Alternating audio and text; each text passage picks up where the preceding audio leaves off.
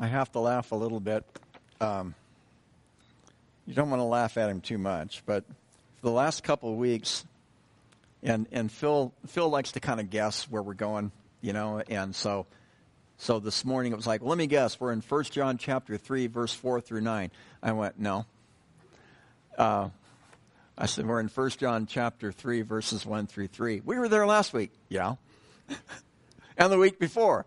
Yeah. So we're actually backing up into verses 28 and 29 of 1 John, of chapter 2. I guess I should have warned you about that, but somehow I'm in 2 Peter, no wonder. Okay. But in 1 John chapter 2,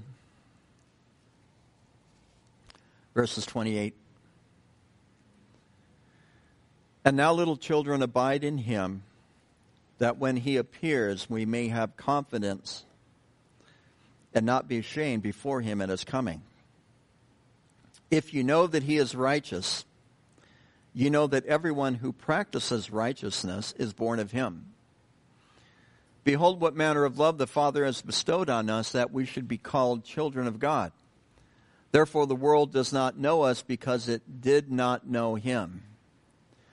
Beloved, now we are children of God, and it has not yet been revealed what we shall be, but we know that when he is revealed, we shall be like him, for we shall see him as he is. And everyone who has this hope in him purifies himself, just as he is pure. So, Father, we thank you for your word. We thank you for your great faithfulness. We also thank you for your promise that you will return, that you have gone to prepare a place for us, and if you have done that, you will come and bring us back to yourself. And so we look forward to that day that we will be with you forever. Lord, we do thank you, though, for your presence here now. And we do know that you are here. We know that you are with us. We know that your word says that it never leaves us nor forsakes us. And yet we will one day enter into a greater witness with you. So be blessed this morning, Lord, as we look into your words. We pray, too, that you would speak to our hearts and instruct us, encourage us. We ask these things in Jesus' name. And everyone said, amen.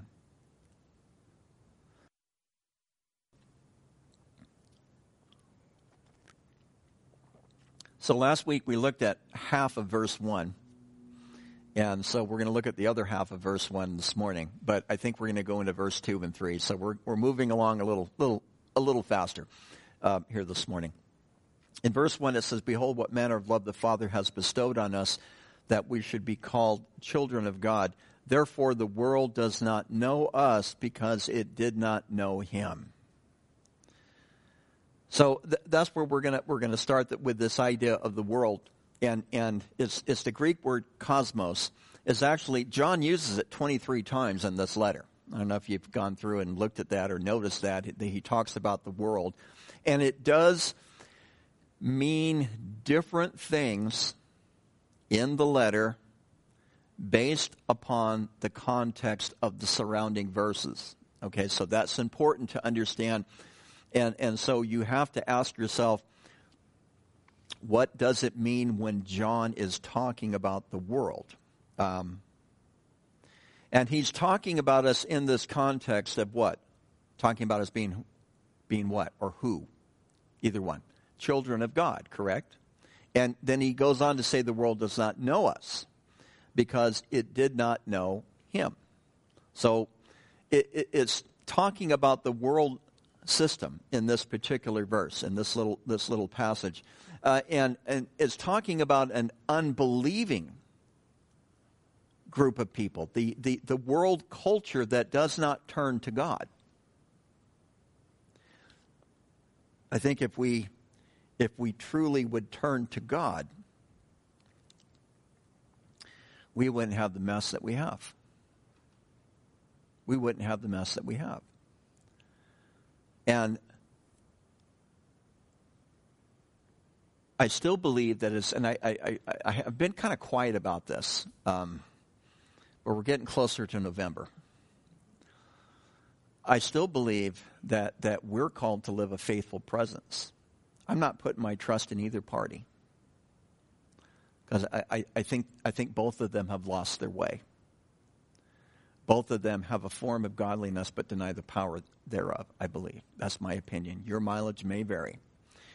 And we're called, and I said this to you 4 years ago, we're called to maintain a faithful presence. And we're called to be light and to be salt. Light in a dark world, salt in a world that needs some type of seasoning.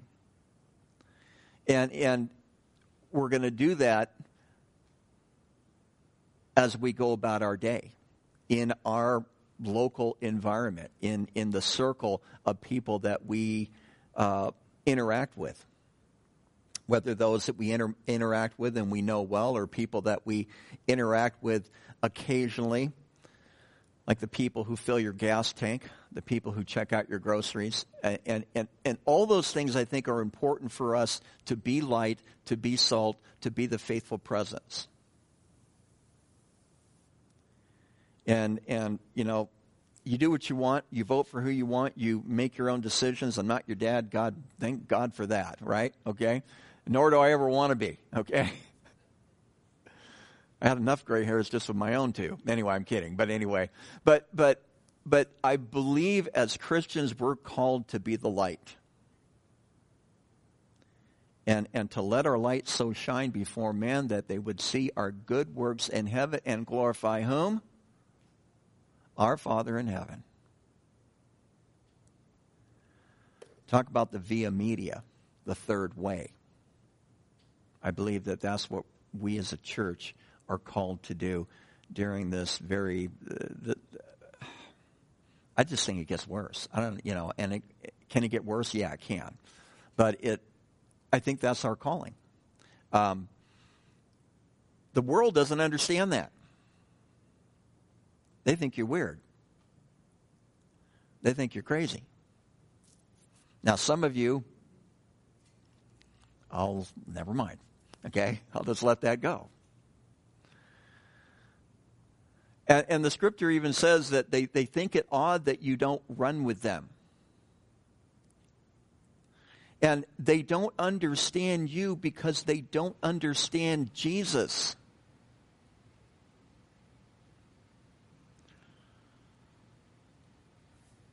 And I think of the book of Romans where the question is asked, how will they hear unless they have what?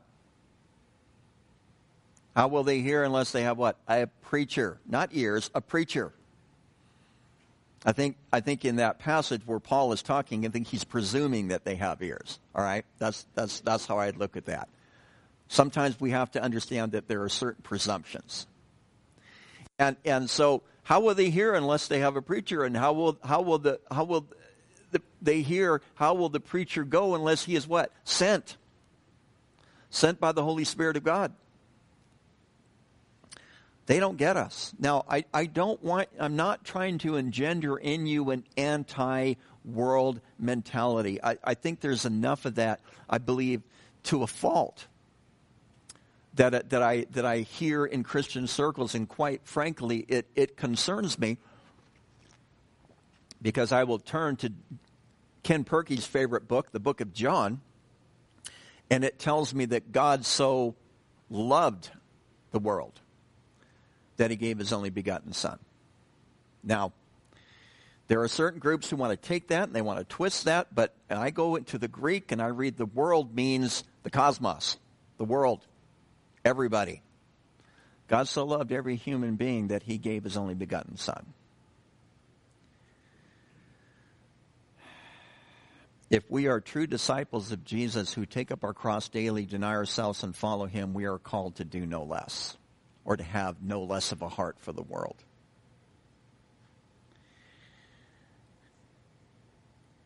And in doing so, I believe, particularly in this day and age where there is such extreme polarization, and people it's so volatile. Especially if you go on Facebook, which I'm going to have to stop doing again. It's like, why am I doing this to myself? Except for there is a golden retriever club on Facebook that I'm serious. I just go and I look at the dogs, and I like every single photo that people post of their dogs, you know? I mean, there has to be some sense of sanity. And as I've told you before, I'm going on an anti-Facebook kick, all right? Can you just let me indulge just for a minute? It's like a narcissist's playground. Everybody's right. That old prophet Nielsen said, everybody's talking at me. I can't hear a word they're saying, only the echoes of my mind.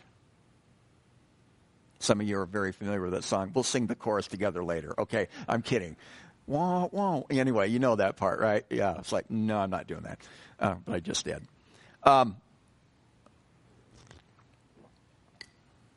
We're called to be a faithful presence.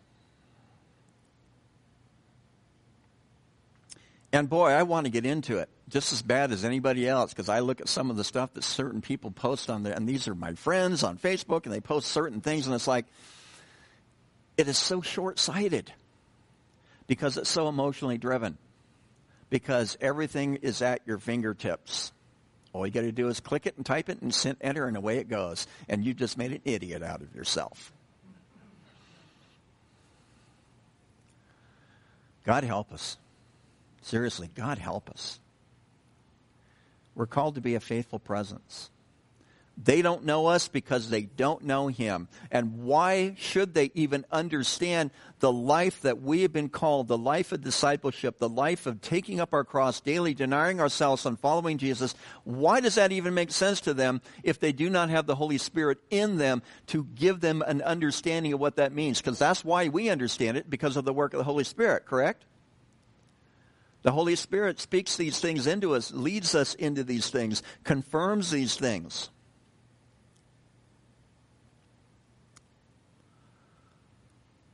We're His children. And because we are His children, we are part of another kingdom.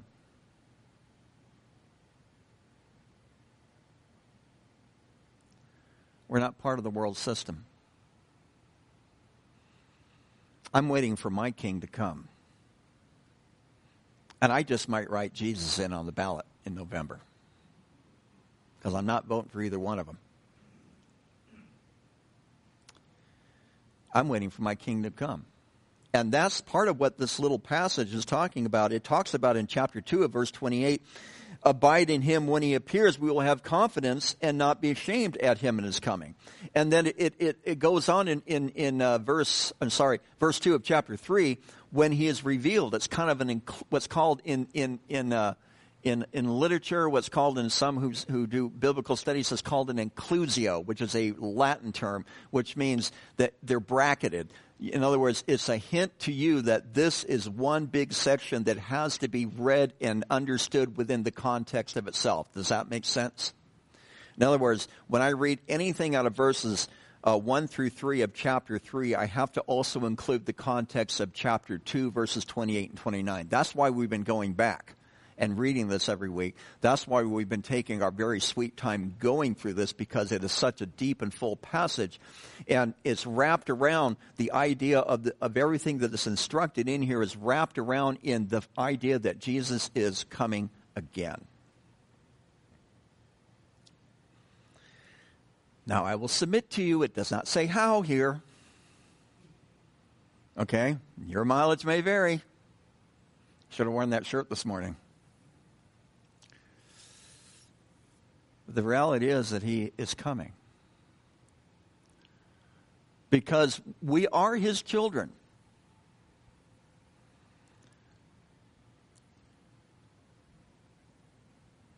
But we do not know, it has not yet been revealed, I'm in verse 2, what we shall be. But we know that when He is revealed, we shall be like Him, for we shall see Him as He is. What John is telling us is that all the speculation about who we are, what we will be, how things will change with us when Jesus returns, and we're going to look at a couple of passages on that briefly. But God has not seen fit to really give us a full detailed description of who we are going to be, what we are going to be, how our bodies are going to be.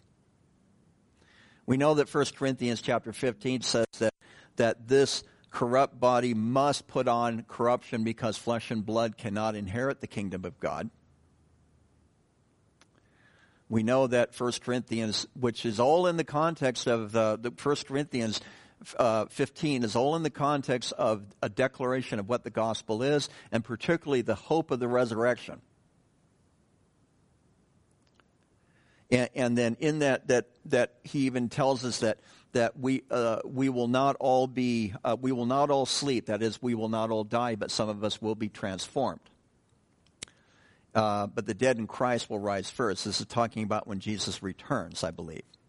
The dead in Christ rise first, and then those who are alive and remain.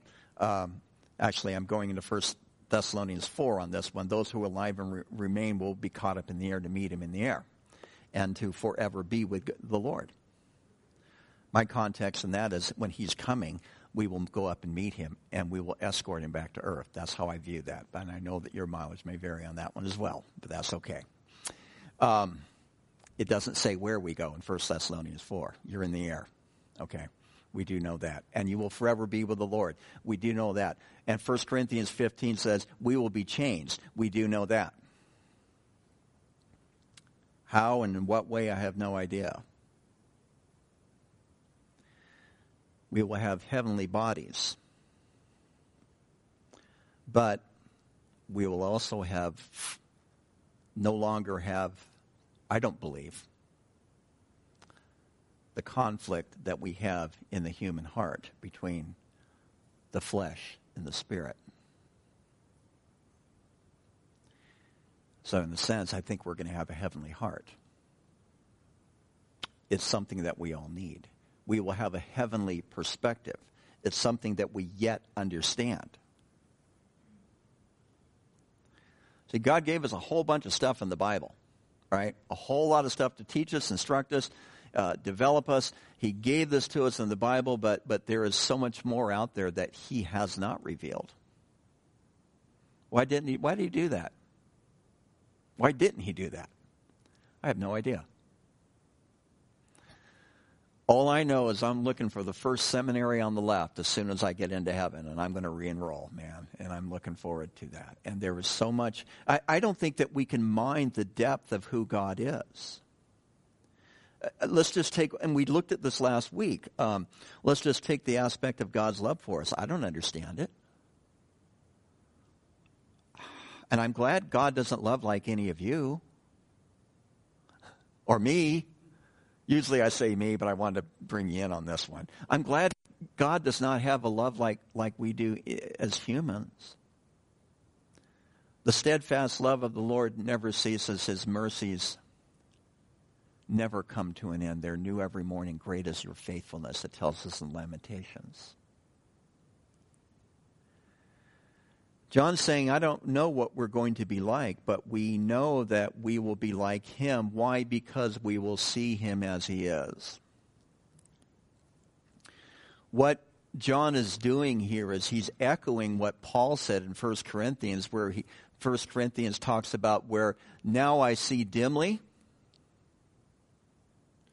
but then face to face. Now I see dimly.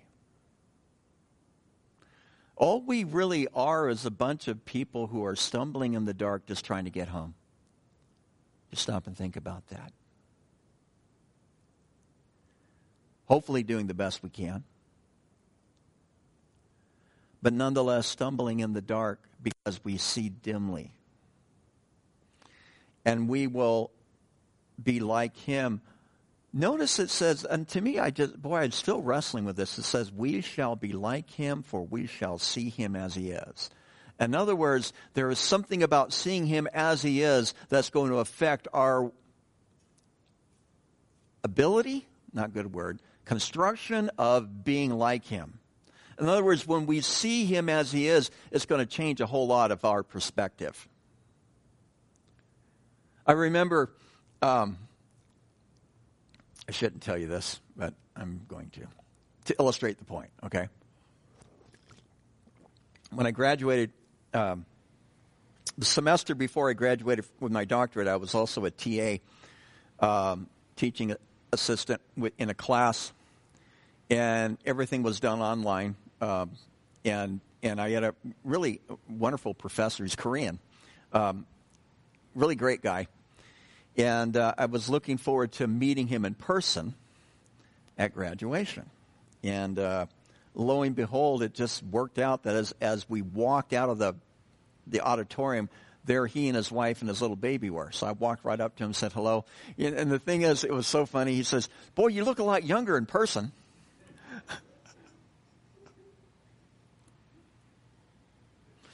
God bless you too, brother. I laughed. See, he finally saw me as I am. Because even with modern technology, looking like we did all our classes on Zoom, right? So, in a sense, we were seeing each other dimly. But when he saw me face to face, I wasn't nearly as old as he thought. I guess that was maybe a reassurance. I don't know. But there, and it changed his perspective on me. But when we see Jesus as he is, then we will be like him. What does that say?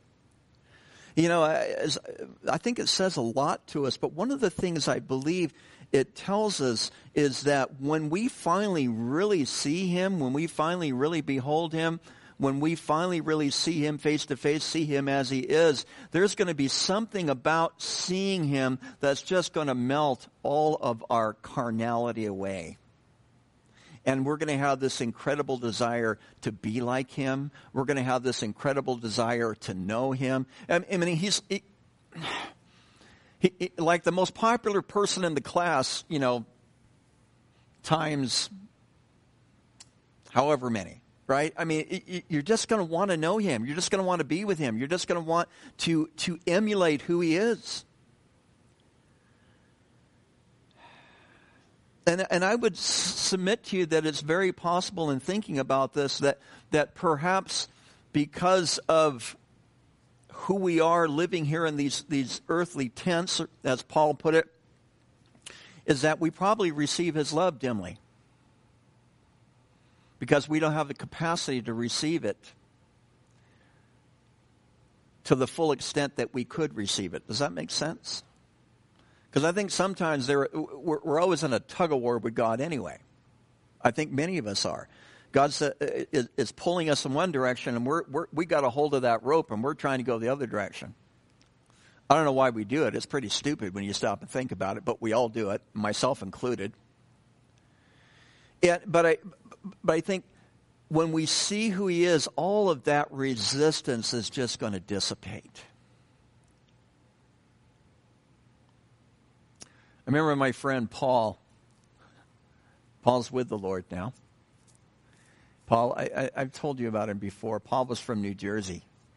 And it was as if he knew he was going to pass, right? And he used to tell me all the time, "Mike, if I just could see him, all I want to do is see him." That's how he talked, right? But he would I just want to see him.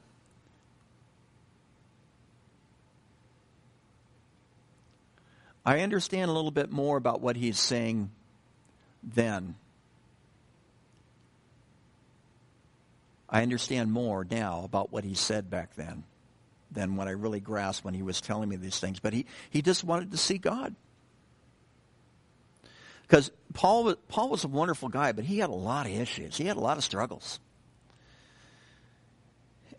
So many monkeys on his back, for lack of a better description. But when we see Jesus,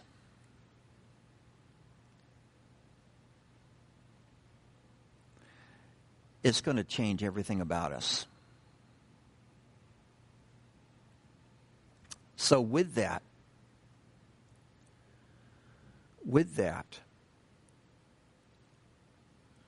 we have verse 3. Because if we have so great an expectation, and I think that's part of what John is talking about here in verse 2. If we have so great an expectation of seeing him as he is, therefore we will be like him.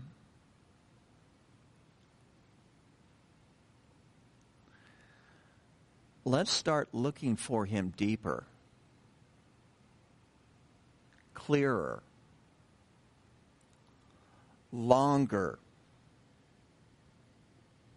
with greater intensity and greater desire even now today. Because he who has this hope in him, I believe the hope is seeing him.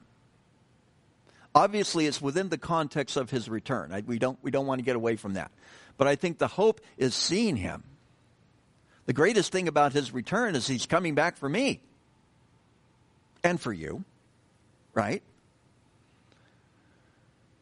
And because the dead in Christ will rise first, even if you have passed before he returns, you're going to be there at the moment. You're going to be there at the event. We will all be there at the day of the Lord. This is something that I believe all of the saints are included in. And if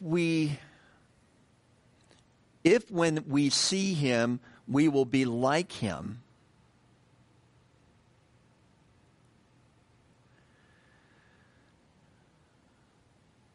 this hope of his return should be centered around, focused upon the fact, A, I get to see him, B, I'm going to be changed. And most of the people that I talk to, and be honest with you, it's discouraging, I would say, that I talk to who just can't wait for Jesus to come back and get me out of this mess.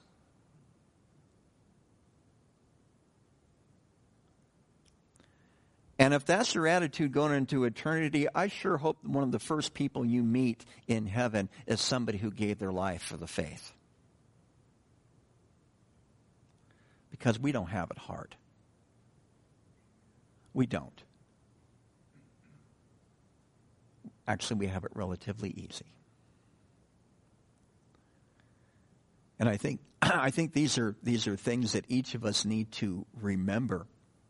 Remember the persecuted church, so that we, the unpersecuted church, stop our whining and our complaining. Those are the people who love Jesus so much that they're willing to lay down their lives for him. And there was something when I went to that Voices of the Martyrs conference. It was it'll be, I think, 3 years ago, this September. Something in that just kind of clicked in me and just changed me. And I'm around listening to people who live in Syria, who are being persecuted, who live in China, who now lives in exile because he can't go home. He can't go home because they'll go to jail. But he started a ministry, and he's ministering to China by sending people from here to go in there and to spread the gospel and to strengthen the apparently a very huge church, the body of Christ, I mean, a very huge body of Christ in the nation of China.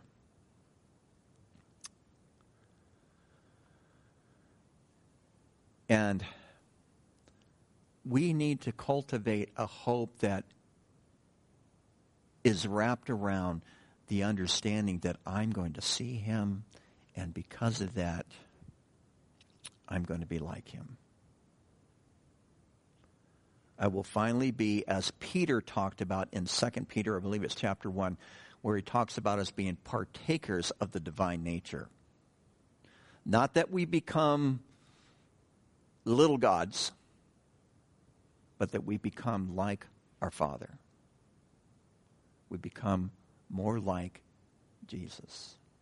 Yes, there's always going to be a separation between he and us in the regard that he is so much higher, he is so much greater, he is so beyond who we are. And thank God for that, to be honest with you. Because then you would have Satan 2.0 running around somewhere. And then the whole mess would start all over again, right? You guys follow what I'm saying, right? But we have this incredible hope. because one day we're going to see him. One day we will know as we are known. And that's my hope here. You know, I'll let you all figure out how it's all going to work. I think I've already got it figured out in my own mind, but that's fine. I could be wrong. I think every system has flaws, to be honest with you. And I think if you press every end time scenario hard enough, you're going to come up with something that doesn't work, personally, because I've done it. But I know he's coming back. And I know that I will see him. And I know that in seeing him, I will be like him. Because when I see him, I really think about this, guys. Because this really does tie back into verse 1. Behold, what manner of love the Father has bestowed on us, that we should be called children of God. I know that when I see him, I'm not going to want anything else.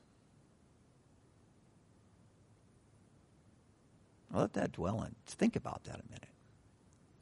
Taste that for a second. When I finally see him, I'm not going to want anything else. And so everything that I consider to be important, and I think the things that I consider to be important are important, just like the things that you consider to be important are important. When we talk about the judgment seat,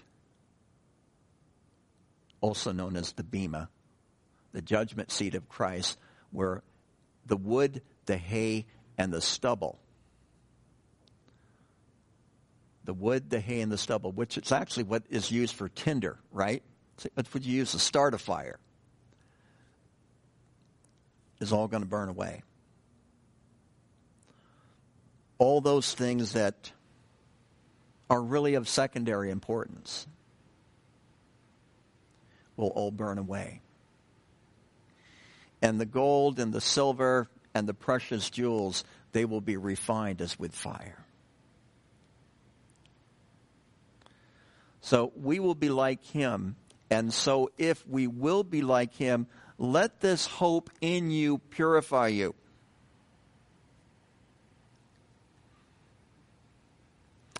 It's like what I shared with a person one time, that they were worried about going in, when they got to heaven, that they weren't, and they stood before God, that they weren't going to be all that they wanted to be, which is another subtle way of saying I'm prideful, right? Okay, really is what it is. And I understand that because I entertain that. I entertain that as well. But it's not necessarily like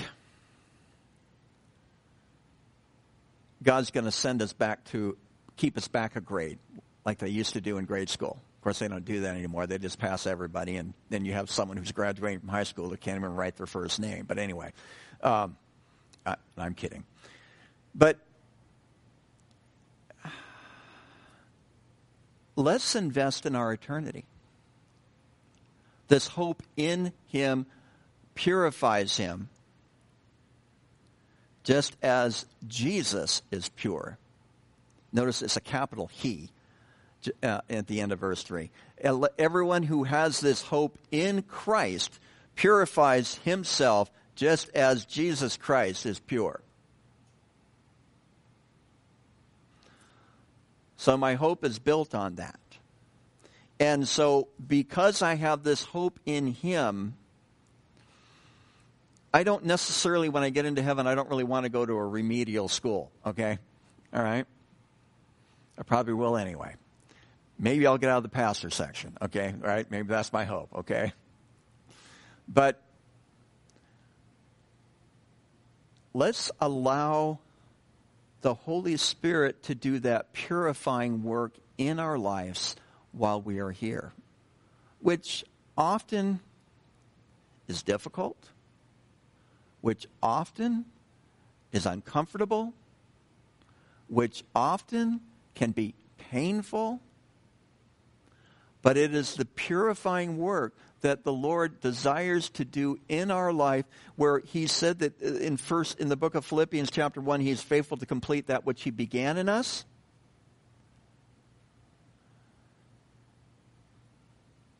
He does it through a work of purification. Everyone who has this hope in Jesus purifies himself. In other words, the grammar here is present tense, so it's talking about an action that's in the process of being. Remember? It has no assessment of when this action is being completed. So while we are here, we are always a work in progress. We are always a work in progress. Which means we can make mistakes, which means we sometimes have to backtrack, which means sometimes we may say, do, or think things that we don't want to, but we do it anyway. But we are always that work in process, but it's a work in process that is done to us through the work of the Holy Spirit as we submit ourselves to him and allow him to do that work. Because if I'm in charge of purifying myself, I'm going to do the bare minimum I have to do to get by. And so are you. Right? Isn't it interesting how we have greater expectations on others than we do ourselves at times?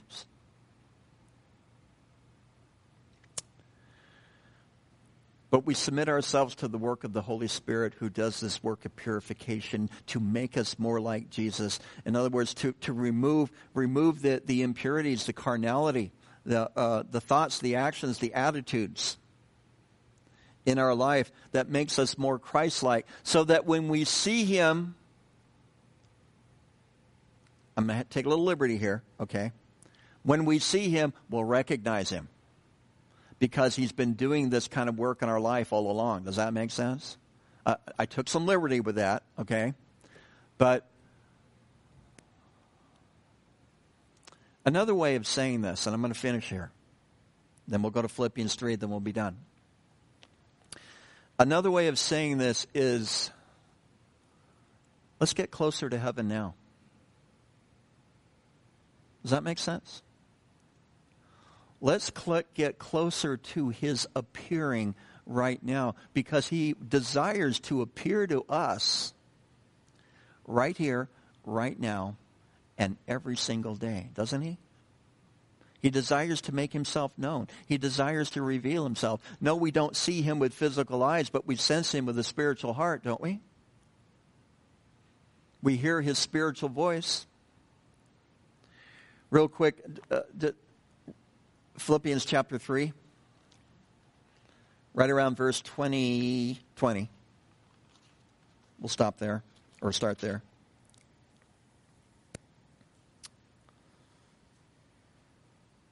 No, 21. Oh. No. I'm looking at Philippians 4. That's where my problem is. Okay, I'm back. All right. Verse 20. For our citizenship is in heaven. All right. Now that should go on someone's bumper sticker. Okay. Just my thought. From which we also eagerly wait for the Savior, the Lord Jesus Christ. It is from our citizenship in heaven that we wait for Jesus, is what he's saying here.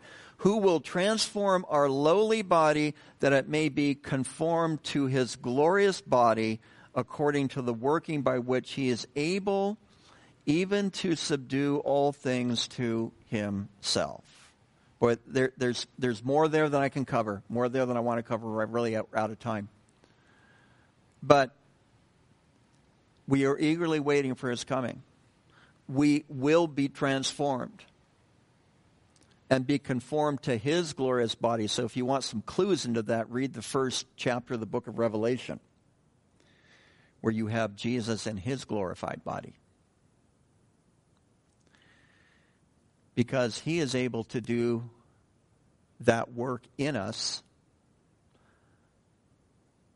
and able to subdue all things to himself. So this isn't like Star Trek, cyborg, assimilation. Is that the word? Yeah, assimilate. Anyway, hated that show. My kids liked it. Anyway, so it was on. It's not assimilation, but it's an incorporation of the character of Jesus Christ into our life, into its fullness. Does that make sense? And when we all get there, I'll see you all in class, because that's where I'm going to be. So, Father, we thank you for your great word. We thank you for this incredible hope that we have in you.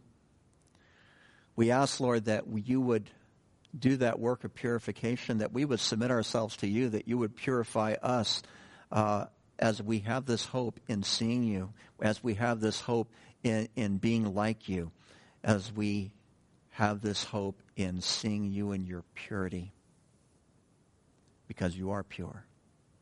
You are holy. So, Lord, call us into that. Continue to do that work in our lives for your great name's sake, we ask.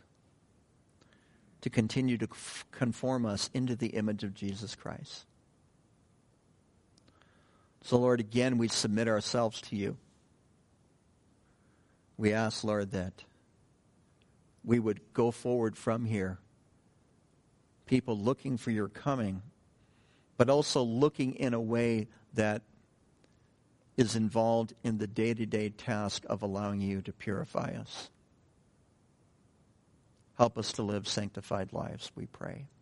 In Jesus' name. And everyone said, amen.